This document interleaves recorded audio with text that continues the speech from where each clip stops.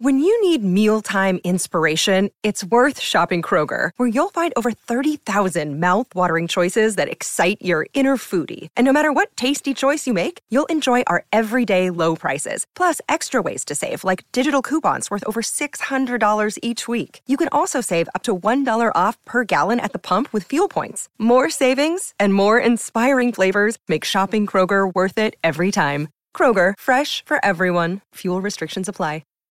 Well, howdy there, Internet people. It's Bo again. So today we are going to talk about the United States and the most recent diplomatic move that the U.S. has made, what it means, whether or not it's a big deal, what it's designed to accomplish, and all of that stuff. Because the news is just now coming out, and it's important to get this into context right away before people either start to celebrate or start to really be upset or whatever, because it's important to understand what this actually means.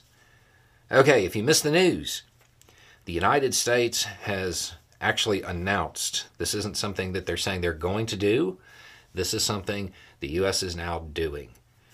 It has announced sanctions on Israeli citizens who the U.S. believes were involved in acts of violence in the West Bank. How many? Don't know. The only estimation I can get is, quote, dozens. That could be 24. That could be hundreds. We don't have an answer. What this means is that those people who end up getting named, they will not be able to come to the United States. Their family members will, if they are allowed to enter, they will face additional scrutiny in this process. That's what it means.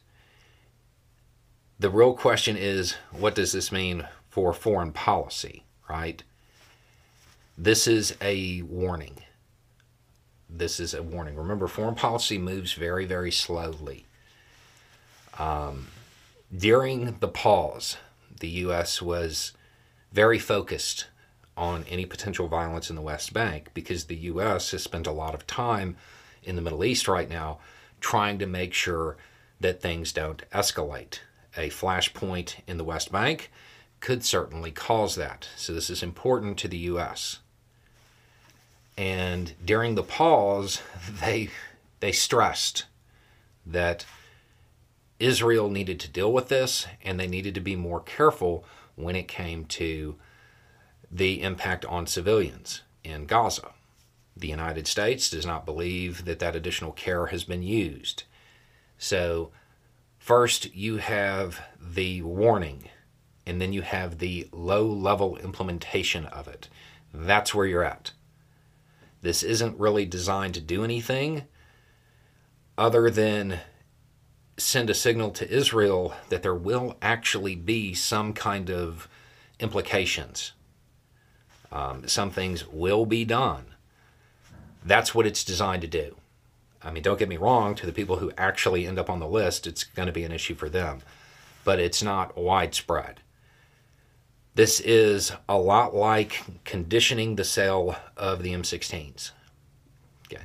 Not really a big deal, not really designed to be a major hindrance, but it's a signal. And from there, now you have people actually in Congress talking about conditioning aid for real. It's step by step by step. This is pretty dramatic in the sense that this is probably the most stringent warning that the United States has sent towards Israel since the 90s.